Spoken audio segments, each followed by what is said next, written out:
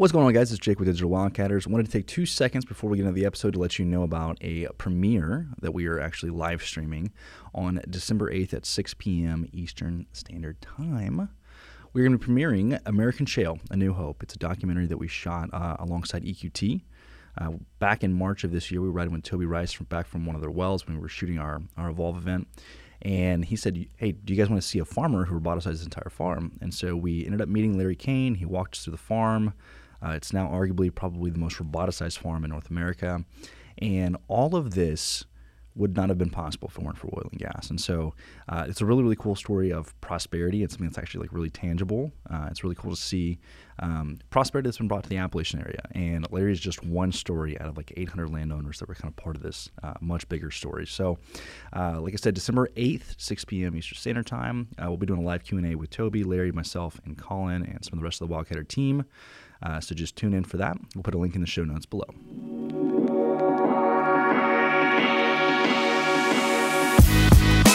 This is the Oil and Gas Startups Podcast, where we showcase emerging technology and the stories of industry founders, investors, and leaders with your hosts, Jake Corley and Colin McClelland.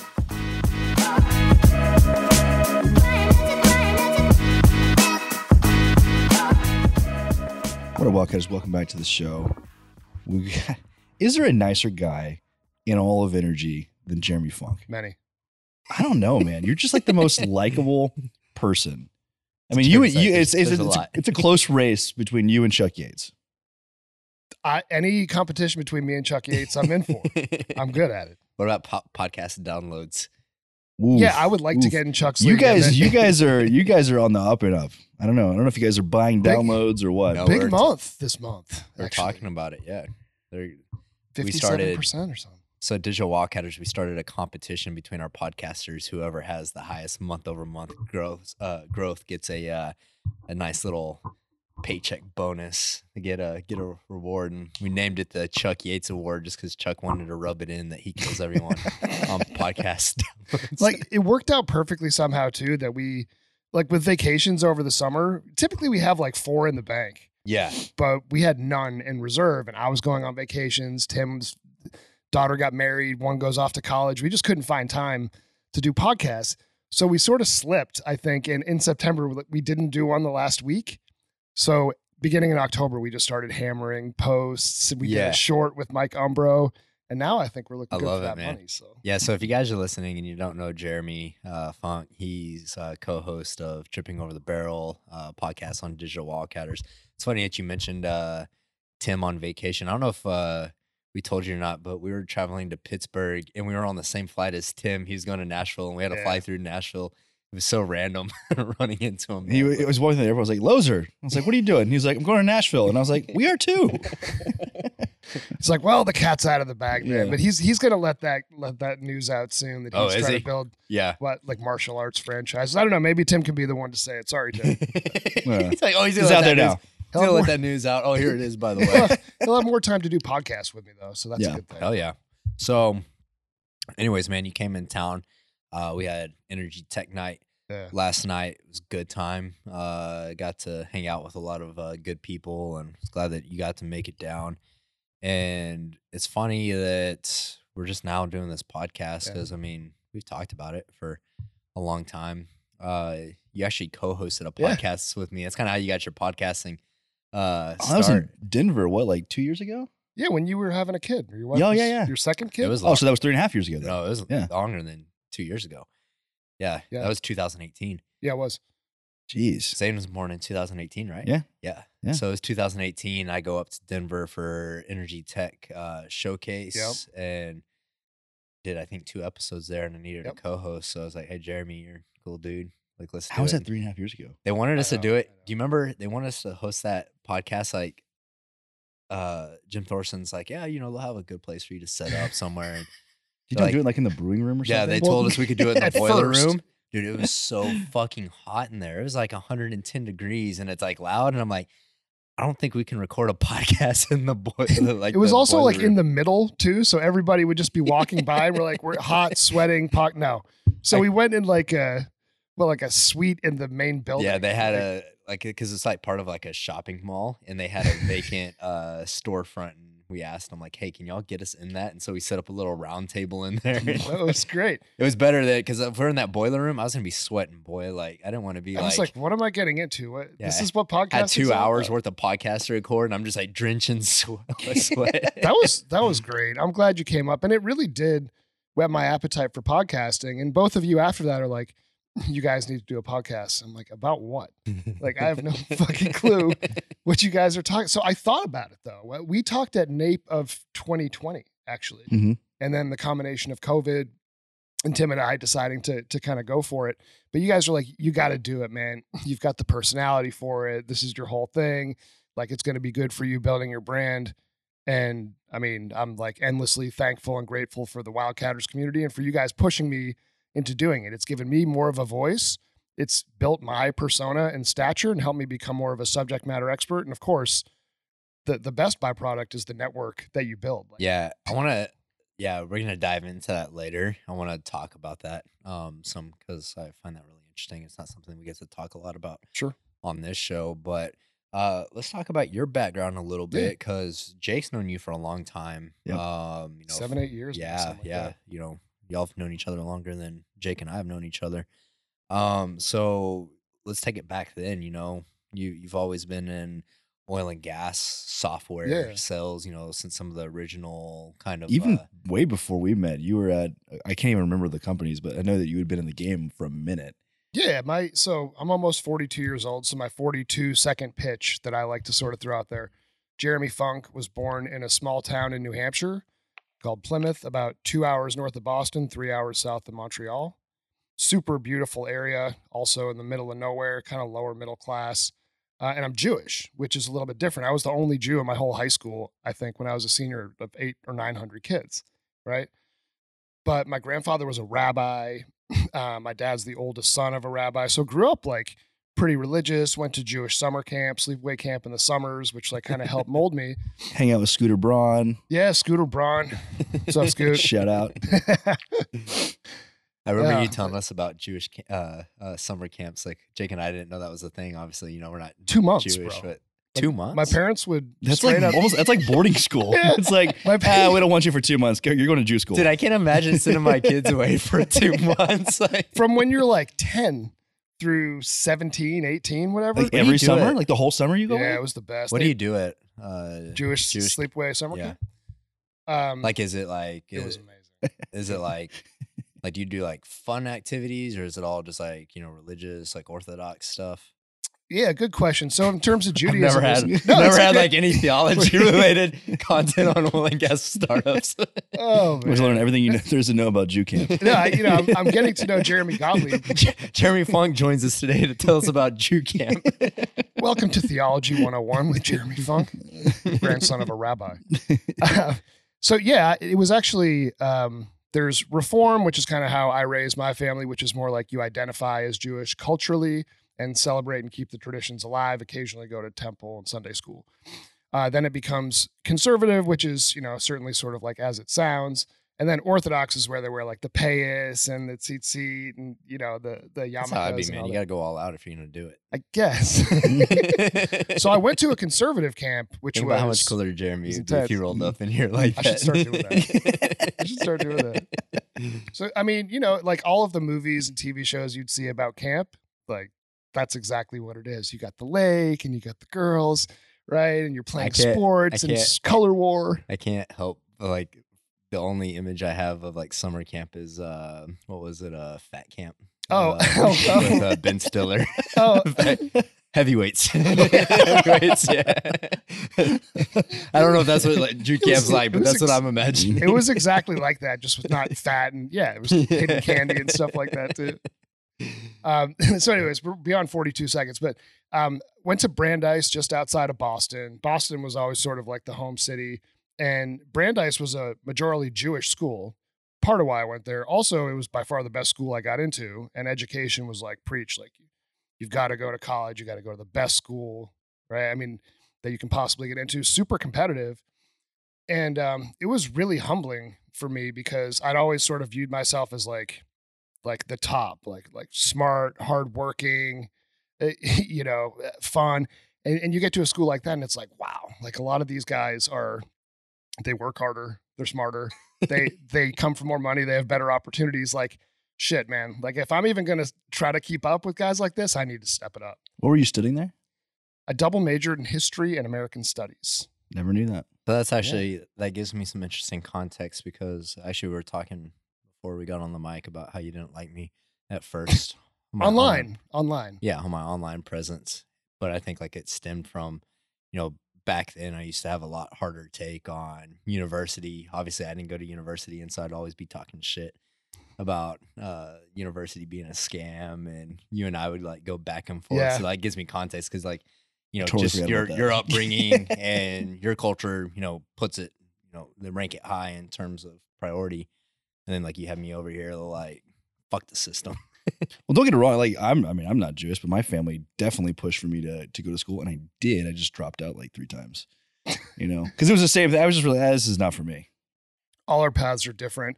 But, I think, Colin, your success is something I hope people take note of, that you don't necessarily need to do it a traditional way, especially with the avenues now with media, social media, digital content, like all the things that you're doing. You could learn that stuff on your own. Yeah. Right. I mean, Yeah. and your ability to figure things out has helped push you in the direction of being an entrepreneur, leading a really strong business.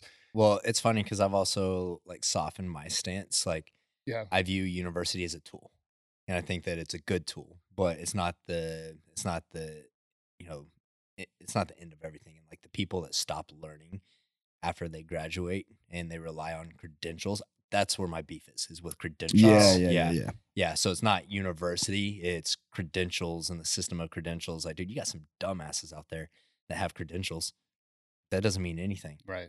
Like I was clowning on someone on Twitter last night because they're like, one of our interns has $400,000 in student loans, and someone at Northwestern Mutual got them paying $600 a month for a primary whole life insurance policy. Right. And I was like, damn, $400,000 in student loans, and you're still not smart enough to not get swindled by Northwestern. Well, they don't teach you balancing a checkbook. They never had us do that in school. Isn't that crazy? It's bizarre. Not that we use a checkbook anymore, but like, Yeah, I haven't wrote a check in a minute. You did in 1998 when I went to college, and you guys were still in diapers. So. I was in 2nd grade. So finished college, kind of putzed around for a year. And I'm like, I've spent like my whole life in New England at that point, 23 years old. And I knew I wanted to either go to grad school, I wanted to make money. Like ultimately I wanted to make money, do something. So I moved with a couple of my friends from home to Boulder, Colorado, sight unseen. And I had plans at that point in time, that was almost exactly 18 years ago, to get into technology sales. Because I'd seen in the late 90s in the Boston area, some sort of that first tech boom happened, right? And, you think around the time of like AOL, Yahoo, even Enron was kind of a significant player. Microsoft was growing. Amazon was just born. I buy books off of Amazon in 1999. Yeah.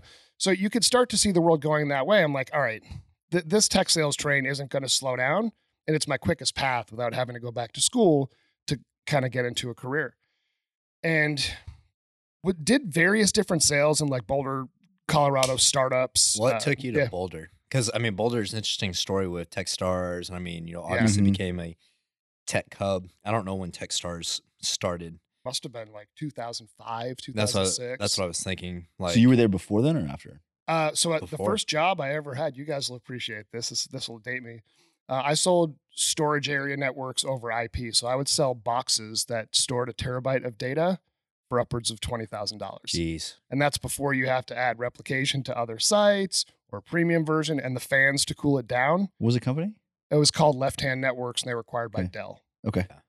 But I worked at a company called Rally Software, and this was like probably the first really dumb mistake in my career. I just didn't know yet. The company was just balling out, and they raised $8 million, and people are drinking champagne and wine. Super familiar. Yeah. And I was just like, I didn't like my boss, and the job didn't pay enough. So I took a job somewhere else for a little more money at a dead end company. And I realized right away, I'm like, that was bad. Like, keep an eye for companies like that. They ended up going public. What did Rally do? I threw out my stock options. That would have been worth tons of money. So that was project management, leveraging agile methodologies. Okay. So traditionally, software development at that point had been waterfall, which is build, throw it on the testers for a couple weeks, give it back. They're like, make it more iterative. Sprints of a week or two, which is now really common. So this was kind of like a Jira, sort of? Yeah, so a little bit like in that world. And it was super hot at the time because companies like, we want to go agile. So they do training, build their organization, and then sort of leverage the workflow of the software. The company did extremely well. So it was good for me, even though I was only there for a little over a year, to see what a good startup looked like and to keep an eye out for those in the future. Yeah. Yeah. You talk about agile. I mean, we're even implementing that at Digital Wildcatters. Yeah. We're not a software company. We do it from a media perspective. And interesting. It's a very, common methodology for planning and building companies now. So you go from, you go Boulder to get in the tech scene. How did you get into oil and gas tech? Let's talk about that. And who was the first company? Yeah. So like I was struggling. I think a lot of like, I'll call it like the quarter life crisis. Like I already knew I didn't want to go into an office. It still feels awkward when I do now. Like I went to EAG's office yesterday. I'm like, do I shut the door after I leave? Or, oh, sorry, can I have a key fob badge so I can get back in? Like, where do I sit? Do I sit here? Do I sit at the end of the table? I want to be able to focus. I can work from anywhere, right? Yeah. You'll catch me in the Brown Palace if you're in Denver sometimes doing a podcast. The Brown Palace? What is that? Oh, is that your office? It's a famous hotel in Denver. Oh, okay. I seek out the nice hotels. Sounded dirty. I thought it was the shitter. Yeah, that's work there. The Brown Palace. That's the Brown Throne. Okay. Yeah. So, but now that you say it, like you can see where the confusion. All right, fine. You guys are weird, but the Brown Throne seems like it'd be in the Brown Palace. It's probably somewhere in there. So the Brown Palace actually, it's somewhat famous. That they called it White House West in like the 1930s. I think Eisenhower and Roosevelt spent a lot of time there when the West was expanding, right? So a lot of the country was actually run from the Brown Palace in Denver in the 30s and 40s. Like I said, I'm an American history guy, so I care about this stuff. So like I was struggling, I knew I wanted to make money. I couldn't find the right opportunity. And in 2007, I got laid off twice, 2 different jobs. Oof. And I'm like a smart, hardworking, talented guy, right? Like, and I still knew that. So I talked to this recruiter. I'm like, can you give me a job? Like, I'll just be a headhunter. Like, I don't know what I'm going to do. 27, 28 years old. I have my engagement ring ready for my wife. I'm like, I can't propose without a job. The recruiter's like, I'd love to, but I actually have a job for you. It's selling accounting software to oil and gas companies. And I had no clue about it. New Hampshire is the furthest place in the world from West Texas. And I'm like, really? Like, isn't that like an 80s industry? Isn't it like dead now? This is 2007, 2008. And they're like, just talk to them. Like, apparently they're selling these like $1 million deals every day. Yeah. I go in, I get the job. First day on the job around January 1st, 2008, oil was like $135 a barrel. Yeah. So I go in for an inside sales job. They're like, here, you need to make these calls. And I'd make 10 phone calls and get 3 demos, and one of them would sell like instantly. Pretty good conversion. Yeah. What was the company? The best. Bolo. Bolo. Okay. Yeah. This was prior to P2? Yes. This was just when it was Bolo, which was actually an amazingly fun company. Jason Olbickson, who sat in this seat, was one of my colleagues. I totally forgot about that. Yeah. A lot of super talented people. Amanda Stevens, who's the controller at Whiting. So I like to preface this with, I was very fortunate to get into Bolo. Even though the tech was so far behind what companies like Rally were doing before, I'm like, okay, if people are buying this with a Unidata backend, not even SQL database, the opportunity for technology in oil and gas is going to be immense. And I just started to really like the industry. Like, I felt comfortable. I felt like there was no judgment, like it's a sort of a hardworking space and that there's the ability to go out and make it. And was very fortunate that P2 came in and bought Bolo, because what that did was my colleagues and people that I would go in and do projects and demos with, well, now they took jobs with operators because they were the Bolo expert. Mm-hmm. So I had this built-in ability to sell to people that I used to sell with. Yeah. Early in my that's career. Interesting. Yeah. Huge break. Yeah. Yeah. So that's, I like your comment about like the no judgment from the industry, and it just kind of rewards you if you're willing to work hard. Like that's my favorite thing about oil and gas is it's one of the only industries I feel like that you can get rewarded for hard work. Like there's a direct correlation with that. So you go, I didn't even know about Bolo. So it's good to get some history here. 14 years in oil and gas software for me now. Yeah. I've been at it. Yeah. That's why I say like you were the OG. If anybody's like, hey, like I need like, how do I get into this company? I'm like, dude, talk to Jeremy because he knows everybody. Like literally, you know everybody. Like if I'm like, hey, I need somebody at Whiting, you're like, I got a guy. Absolutely. Right. And it's important for me, and we'll get into what I'm doing now, but to present the right solutions to the right people, because otherwise we can burn them out. You guys know, right? You go to people for favors and you have to be selective about what those favors are. Yeah, you only have so many chances for, favors and opportunities. And so you gotta be careful in your matchmaking. Yeah. So let's talk about what you are doing today. You have, much more extensive 14 years background in oil and gas software sales across multiple companies, but recently you go out and you start your own company, Funk Futures. When did you officially start that? 2018, but that was basically just to have like an avenue in case I made any other money, right? As a 1099, right? Yeah. But I didn't really ramp it up until this year. Yeah, it was this year, right? Yeah. So, 6 months ago or something like that, maybe 8 months ago. Feels like 6 years sometimes. 6 years, yeah. I was so excited and you're like, I'm doing it. Thank you. I'm going out on my own. I was like, dude, it's about time. Like, why are you working for anybody? Like, you need to have people working for you. It's been a godsend for me. And to be frank, like it had been on my mind since 2017. Jake, when you and I met each other, I was at Seven Lakes, and Seven Lakes was having a lot of success. I came in, the company had. We were competing, by the way. Yeah, we were competing, but we were like we were so cordial. It was an unfair advantage that I had too. Like they had like 100 people. Yeah, and you had you and Bobber. Yeah, it was like me and Bobber at that time. Startup struggle. Yeah, you don't have resources. Seven Lakes was almost like Combo Curve if you think about like their trajectory. Are they still around? Yeah, okay. Yeah, I think so. Yeah. I went out to California to visit those guys in 2013, and before that, at Energy Navigator and at Bolo, had sold solutions primarily geared toward accounting, finance, IT.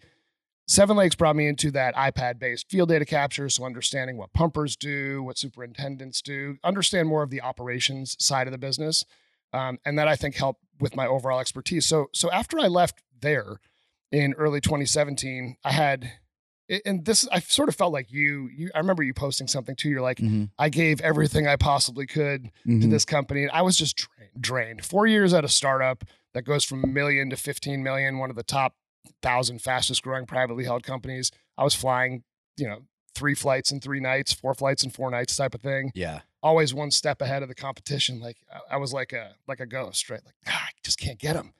Comes in, he gets the deal signed, he leaves. I was completely gassed. And it's like a legend. Never actually see him. You just hear about him. In my own mind. And took a job at Stonebridge Consulting, which I really liked, but I totally forgot about that. Yeah, immediately I was like, I need to be on the tech side. Like consulting's great, but I'm just a tech nerd. Like at its core, like I geek out. I had the first iPhone in 2007. Yeah, like have always loved new technology. So started to see that there could be a path to represent best of breed in different areas. That's a lot easier said than done. You have to convince multiple people that your value is worth it, that you can help pitch their wares, get them opportunities that they wouldn't, and do that for multiple people, which is very challenging. So finally, it sort of had come together, and then W Energy Software is like, hey, look, I mean, I know that you were only here for a year during COVID and negative oil price in a city that's, not overly developed from a market standpoint, but you didn't sell enough. Yeah, I know. So they were super, they're like, go find a job. We can keep you on payroll for a little bit and you go take care of it. And I'm like, I'm not going to find a job. Like I'm going to start my own thing and put it out to the universe. I talked to 45 or so energy tech companies, everybody from the well databases to Combo Curves to Trax to EAG, OVS Group, right? PDS Energy, Ironsight, like people that have sat in these seats right across the board. And some were like, I'm offended that you would ask for this amount of money to not work for me full time. And others were like, yeah, okay. I'm like, really? You're gonna pay for that? I can make a comparison, but I'm not going to right now. But it was like, oh, this is cool. All right. And I've really figured it out. I was fortunate to have a kid named Gino who's done some inside sales work for me before, and he's competent and talented enough to be able to shift gears and speak about all of the different solutions that we offer depending on the title and conversation. Yeah. So trying to build consultative sales resources that connect best of breed energy tech with operators who are forward thinking. And it's been absolutely amazing this year. That's awesome.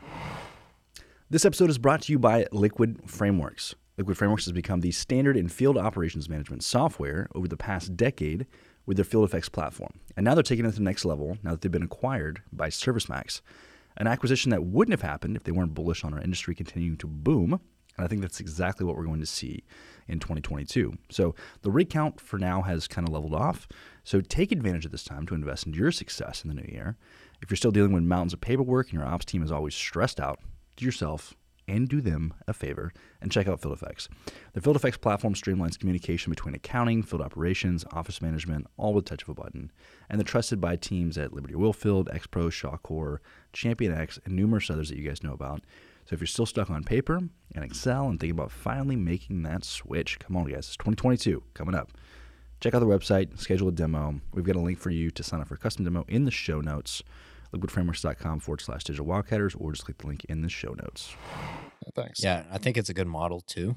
I think the hardest part about oil and gas software, and this won't just be oil and gas software, it'll be any technical industry that's wanting to, or that's kind of having this transformation of digital tech, is it's so hard to find people that are technical sales that can really understand the product, understand the pain points and the problems of their clients, and really have a holistic view of oil and gas, especially software. in oil and gas, because every single downturn, it's guys that were your peers at some of these companies that are like, fuck it, I'm leaving, and they go off and they do technical sales in different industries, and so there's not many guys like you left in the industry, which is unfortunate. Yeah, frankly, you're probably right too, and it's sort of the age that I'm at. Like, you get some people that are sort of Tim's age, maybe in their 50s, and even like this younger crew that we're seeing now in their early 30s. But there's just not many like career 40-something-year-old sales guys in oil and gas, unless they're at like Enverus or IHS or Quorum for life. You know? Yeah. It's also, you're kind of like part of that like age, like that middle age gap. I mean, you're millennial, technically speaking, right on the edge. Yeah, but like Gen X, like there's not a ton of people altogether in the industry from that generation. You know? So I feel like that generation suffers with a lot of like the soft skills, I think, due to constantly being on your phone and not necessarily communicating. And so I don't think that there's as many people kind of getting into sales roles and BD roles from that generation. I don't know if you think the same thing or not. The Gen X generation? Yeah, the Gen X Well, you think about it, because like, go back to your comment about buying the first iPhone. Yeah, I have a thought on that. 2007. Yeah, let me get to that in 1 second. Right? I think, so just being a little bit older than you guys, right? It was different. Like, I didn't know what my career path would be if I wasn't going to be like a doctor, a teacher, or a lawyer. Like, it was more traditional. My parents, my dad was a professor. My mom was an art teacher. They both only worked at the same place for like 30 years. My dad worked for 41 years at Plymouth State. My mom worked at an elementary school for like 30. So I was like, okay, so you get a job and you just stay at it your whole life, your whole career, right? Things have expanded more. So that mindset, like, my older sister's a librarian. Like, she probably got it set in her mind that she was going to do something like that at a young age, and that's what she does. And for me, I never really knew. I still don't really. I just know that like it's been a lot of fun in getting to know people in oil and gas, seeing the evolution in technology, particularly over the last 5 years. Yeah. Like the companies that presented last night at Energy Tech Night, like all of them were locked in, and they've all significantly improved their products since the last time I'd seen any of them, which is great because the competition needs to be at that level and the technology is available to lower cost and increase efficiency. Yeah. So thank you guys for helping expose those companies to the masses. It's awesome. Sure. I want to talk about, kind of taking a side tangent here. I want to dive into the podcast and producing content. And, you and I talked a little bit. You had a golf.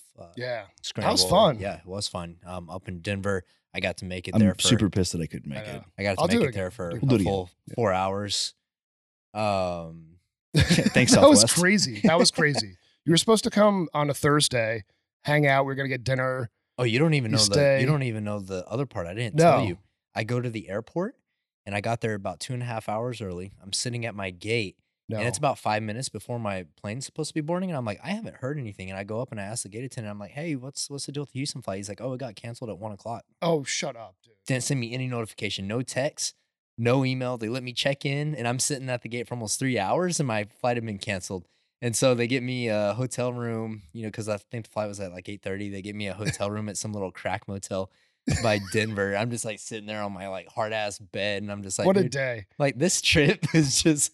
Thank you for making it. He spent more time sitting in the lobbies of airports than actually there. Yeah. You showed up and you're like, sorry, I gotta go. I had a good time though. I met a ton of good people, and even like friends that I've met online, like Andrew. Chan. And, so. But anyways, we were talking there at the event and, you were just talking about how you're starting to see like the value of putting out content and, oh my God, this plays into something that I believe that, content is the highest, form of leverage in this generation. And it costs you, nothing but time and effort to put in and tell your story and put your thoughts out into the ether, and you start building that network. You start getting, to be an authority on different topics. And, when you have a business like yours, like that's a funnel, right? And it leads to work. So like let's talk about that a little bit, like your personal experience doing a podcast and putting out content. Great transition. And Jake, we talked about this last night, that the coolest thing is that people will come up to me and like start in the middle of the conversation. And I'm like, wait, who are you? I'm sorry. Do we know? It's like, no, I listen to your podcast every week. They feel like they know me. Yeah. Right. So it's like a different layer of like, you're almost like a mini celebrity. I've had some people come up to me and be like, I'm sorry, but like, I'm a huge fan. No joke. Like whatever we get in downloads, 300, 400 a week, it doesn't matter. Somebody's listening and is like, these guys are awesome. Dude, I was, one time I was at this Brazilian jiu-jitsu competition, big competition. This guy, I'm like sitting there watching my teammates. This guy walks up to me, doesn't say his name or anything, just starts talking about oil and like, just like random 2-minute conversation. He walks away. I look over at Julie and I was like, I have no idea who that was. But I love it. Yeah, but had a great little 2-minute conversation on oil. So it's done that, right? It's helped build sort of that celebrity, that persona.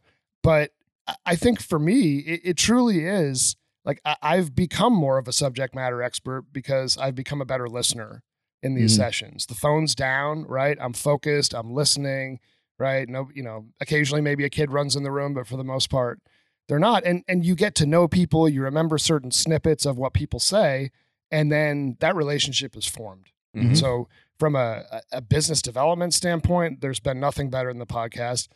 But truly, like, you guys have helped give me a voice. Like, I've talked to both of you about this on occasions, that oil and gas has traditionally been really buttoned up, like pretty conservative industry. You sort of just stay in your lane and maybe don't show your ass all the time, right? And you guys came in here, you're like, well, fuck that. I'm going to go film myself saying evolve or fucking die. And it made me feel like good. Like now I can start doing some more of that too. And it's encouraged. Yeah. Right. And we're doing big things for the industry to show we're just people, right? I mean, we all have different creeds and political beliefs and whatever, but we're just out here trying to make a buck. To kind of add on to that and just the collective impact that all of us have had at Digital Wildcatters putting out content. I was talking to a guy in Midland last week, and he's not from oil and gas traditionally, but now he's in software sales in oil and gas. He lives in Austin. Most of his friends are liberal, anti-oil and gas, and he came up to me and we're talking. He's like, I just want to tell you how much I appreciate Digital Wildcatters for giving me a voice. He's like, I have something to fall back on now and show my friends and show them oil and gas and show them that it's not just big bad Exxon. And that's a cultivation of everyone that's hosting our podcast and putting out content, like showing what the industry is really about. Like that's the shit that matters to me. Well, it personifies the industry. It puts faces to the efforts of people in this industry, whether it's people on our show or your show, any of them, right? It's not like you said, it's not Exxon, it's not Chevron, it's John, it's Rick, it's Sarah at these various companies, and it shows that like this is a great industry full of great people. And you guys saw that was needed. Yeah. Right. I mean, it was sorely needed. There was nothing like Digital Wildcatters before you started it, and there's really nothing like it now. Yeah. You know, I like seeing kind of your journey as a content creator, because like you said, like when we were talking to you about starting a podcast, like, you know, there was some resistance there. Sure. And now, you know, I think that you see like, oh shit, like this does pay dividends in the long run, especially when you're building a business. And, you know, when we started Oil and Gas Startups, we didn't know if anything was going to come from a podcast called Oil and Gas Startups. I knew it was a good idea at the time, though, because there was so much noise. Yeah. Which is part of what I'm trying to do with operators when I meet with them, too, is distill down all the noise. Yeah. Energy tech companies, I mean, most tech companies are technical founder led. Yeah. And what that transitions to is amazing tech, but really poor branding. Yeah. Like even last night. Yeah. A lot of these products sound like they could do SCADA or they could do some level of automation, production optimization. I'm not sure. Yeah. There's a lot of noise and things sound the same. Yeah. So OGS, and I've listened to, you know, a handful of your podcasts.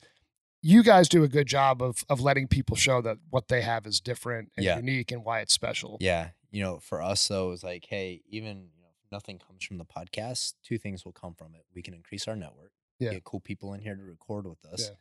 And we can learn. And I think that's actually one of the most underrated benefits of doing a podcast, like you said, is like it forces you to learn. And I have people that come sit in that chair all the time. Mm-hmm. And dude, I didn't know shit about bolting. And then, you know, we go through this like four episode streak of every bolting startup in oil and gas wanted to come on the show. And like all of a sudden, if you need to know anything about bolting, call me. Like I can tell you everything. Jason Olbickson dialing in right here too. Oh, that's funny. Put him on the phone. Let's go. Uh-oh. Jason, what's up, man? Hey, what's up? Hey, this is Jake Corley. You're actually live on Oil and Gas Startups podcast. We got Jeremy here with us. Are you serious? Yeah, dude, you're on the air. Say hi. I think this is our first call into Oil and Gas Startups ever. Long time listener. You've sat here before. Hey, good seeing you last night, man. I'll tell Jeremy to call you back. Fun. We had a good time, and I was happy to see Liquid Frameworks get some love. I love those guys. Dude, they're great. We love Travis and the team over there. That was well done. We had a lot of fun. That was my first one. I'll definitely be back. We really enjoyed it. Awesome, man. Awesome, man. We appreciate that. I do. We'll catch you later. His podcast was awesome. Yeah, Jason was great. I was so happy that he came on. So I think that's like one of, you know, I record podcasts sometimes and that information stays in my subconscious, and I'll go back and I'll think about it and I'll dwell on it. And, you know, I'll have some really provocative thoughts come from, you know, someone's opinion on how they see the industry or how they see a different type of technology. And, you know, like last week I gave this, I gave a talk to these attorneys, international attorneys. They're in the US, Europe, all over the world. And yeah, but you don't have a degree, so why would anybody listen to you? Right. And just a knucklehead. Talking about natural gas and how it's displaced coal, and you know, burns 50% less CO2 when burned. And you know, these attorneys over in London, verbatim, he said, you know, we really tout how we've driven down our CO2 emissions, but now listening to you, it really seems like, hey, we went from coal to natural gas. Natural gas to renewables is probably going to be a lot harder to do. And then, you know, I bring up like, hey, look, methane is more potent than CO2. So methane leaks, rogue emissions are a big deal. How many startups have we had on our show that have come here and talk about methane emission mitigation tech? I'm like, the technology exists today to mitigate it. And so like, that's cool. Like all of a sudden I have people in the climate space like, hey, can you do a write-up on the methane mitigation technologies that you guys have had on the show? Like all of a sudden we're actually doing an event on it next year called Zero. Yeah. That's, all of a sudden, that's specifically focused on all of these technologies. I think we'll probably it's just like all of a sudden, like I have people asking me to put out a piece of content on it. Like I'm a subject matter expert on methane mitigation just from sitting here talking to people and hearing them out. And so you get that, you get that knowledge, osmosis of just sitting across from someone and talking. Yeah. And I think for me in our particular podcast, like, first of all, Tim and I have good chemistry, like just like Yeah. you do. I think that's the key to a partnering podcast is like, we just have fun and neither one of us takes ourselves that seriously, and it's great. But he's an engineer, right? So you think about the technical acumen of all the guests that we have, it's a pretty wide range. Yeah. So if they start getting super engineering-ish, I'm like, all right, Tim, what's gas lift? Yeah. I can explain. All right, so gas lift, right? Because he's an A&M petroleum engineer guy. So I've learned a ton. It's like Cliff's Notes, right? Yeah. Like I just learned a course that they teach at A&M in 5 minutes. Exactly. Yeah. Exactly. I mean, that's I just think that's a really undervalued aspect of having podcasts like this, is that you can just learn so much in such little time. Because like a true expert is someone that can take a complex subject and boil it down into 30 seconds for you to understand. And you get those types of people on the show that have so much technical expertise that they can do that. Especially have, Tim to kind of be the bridge. Like sometimes we get some super fucking smart engineers on our show, right? And like they'll start talking about something. I'm like, hey, look, that's going over my head. Let's break that down a little bit. Easy now. Like who is it? The chemical company? Jimmy Jet. Yeah, Jimmy Jet. We haven't released it yet. Yeah, he's talking, dude. I learned all kinds of shit about chemistry and that's awesome. and chemicals, and he's teaching Vegetative me about polymers. Vegetative based polymers, and he's teaching me about he kept referencing a head and a tail. I'm like, hey, what is that? He's like, it's literally, what a sperm looks like? I was like, hell yeah, I know what a sperm looks like. And so he started teaching us the head and tail molecular structure of these chemicals. And that's incredible. Yeah. So that's one thing that I find really cool. But, I've always encouraged people in oil and gas to put out content. And I think that it's safe to say that that's come to fruition. Like you see people starting up podcasts and putting out content on LinkedIn, and that is good for the industry as a whole, for people to be telling stories, for people to be controlling the narrative in oil and gas. But there's also personal benefit to it. You start to build a brand, and once you have a brand, you can do things. What's crazy to me is that there's still companies in this space that are seeing that these things are working, and they are suppressing content creation of some of their employees. I know tons of examples of people that were doing great work for companies that they were working for, creating some, maybe a little bit more edgy content. But since it wasn't through corporate comms, since it wasn't what they've traditionally done, they shut it down. It wasn't even edgy content. There's people that'll post a picture of them out in the field and type in something, and it's not like they're like me, fuck everyone, it's not that edgy. It's just, it looks different. It's absolutely crazy. So the companies that understand that, I mean, you should empower your people to become content creators in this space. And that's how you're going to differentiate in this. I mean, it's the commodity business. And sometimes a lot of these technologies can almost kind of become commoditized as well, right? Like you said, the messaging kind of gets hard.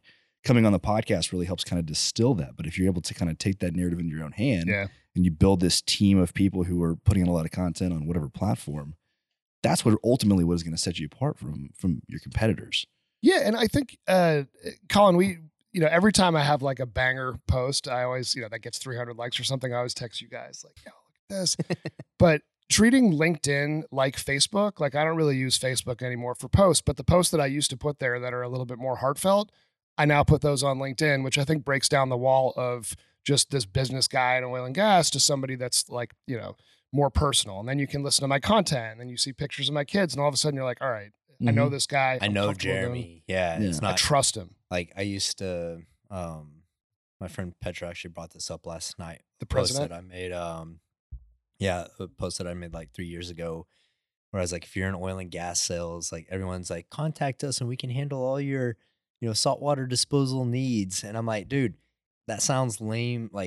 That sounds lame. Everyone says that. Actually tell your story, document your journey, talk about what you're doing, build a brand. That's what, in my opinion, there's no such thing as B2B sales, because there's always a human behind that business, and you got to establish those relationships and connections. Yeah. B2B is B2C these days. I believe that 100%. People buy from people they like and trust. And that goes almost a little bit against the traditional sales methodologies where, no, you get somebody like this and then you take this route. It's no, I would rather somebody know exactly what the deal is and buy from me because they know that that's the right thing to do. Yeah. Yeah. So one comment too, I care a lot about sales. And one of the things that, I want to coach my younger sales guys to do things a little bit differently. There's so many simple things like what you just mentioned around build content, build a brand, even just in an email. Think about this. Mm-hmm. When I reach out to someone who says, yeah, I'd like to see your product, or let's have a conversation.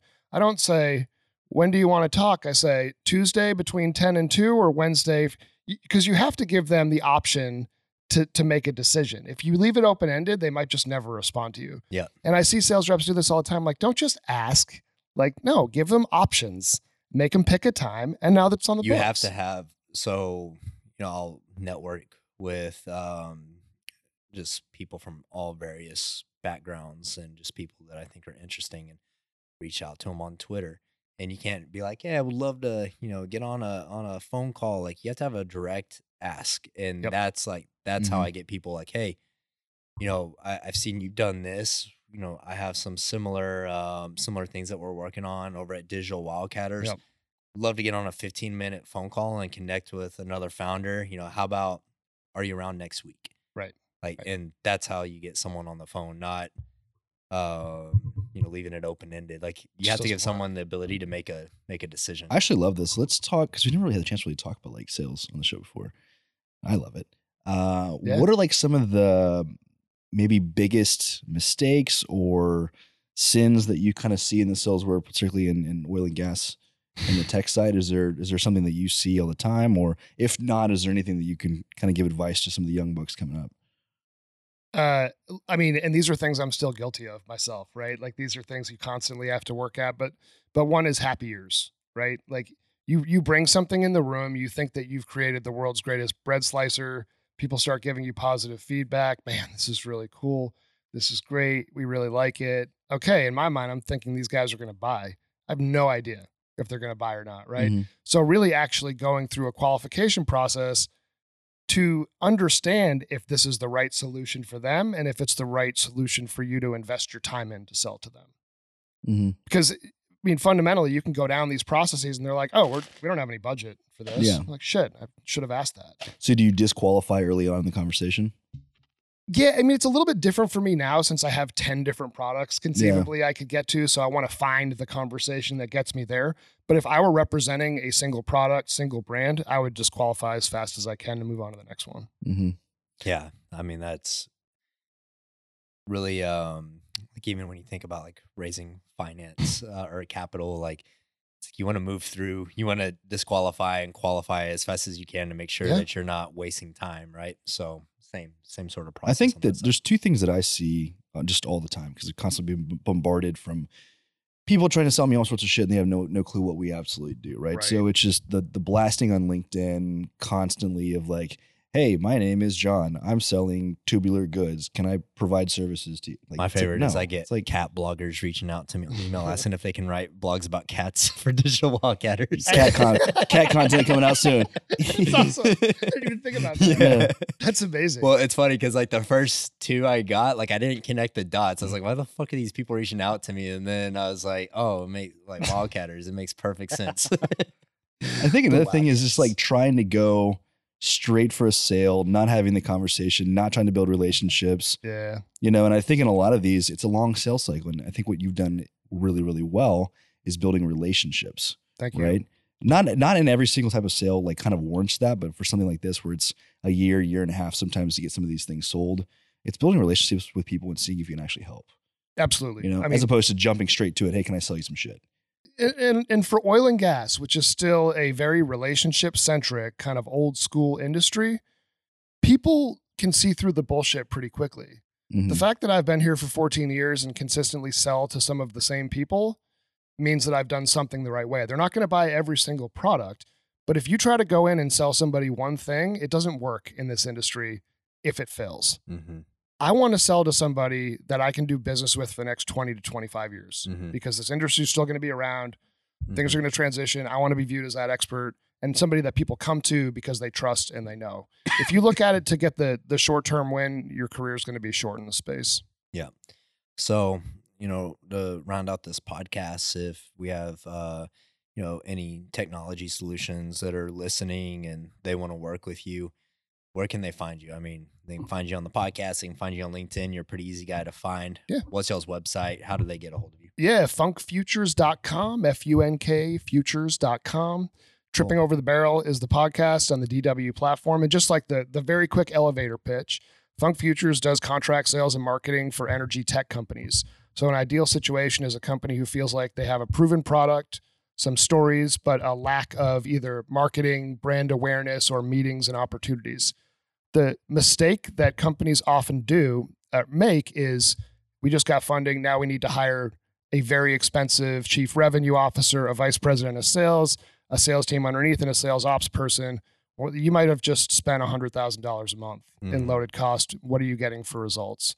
We're coming in to charge an absolute fraction of that. And our goal is to short circuit to meetings with people that would have interest and can get through the budgeting process more quickly.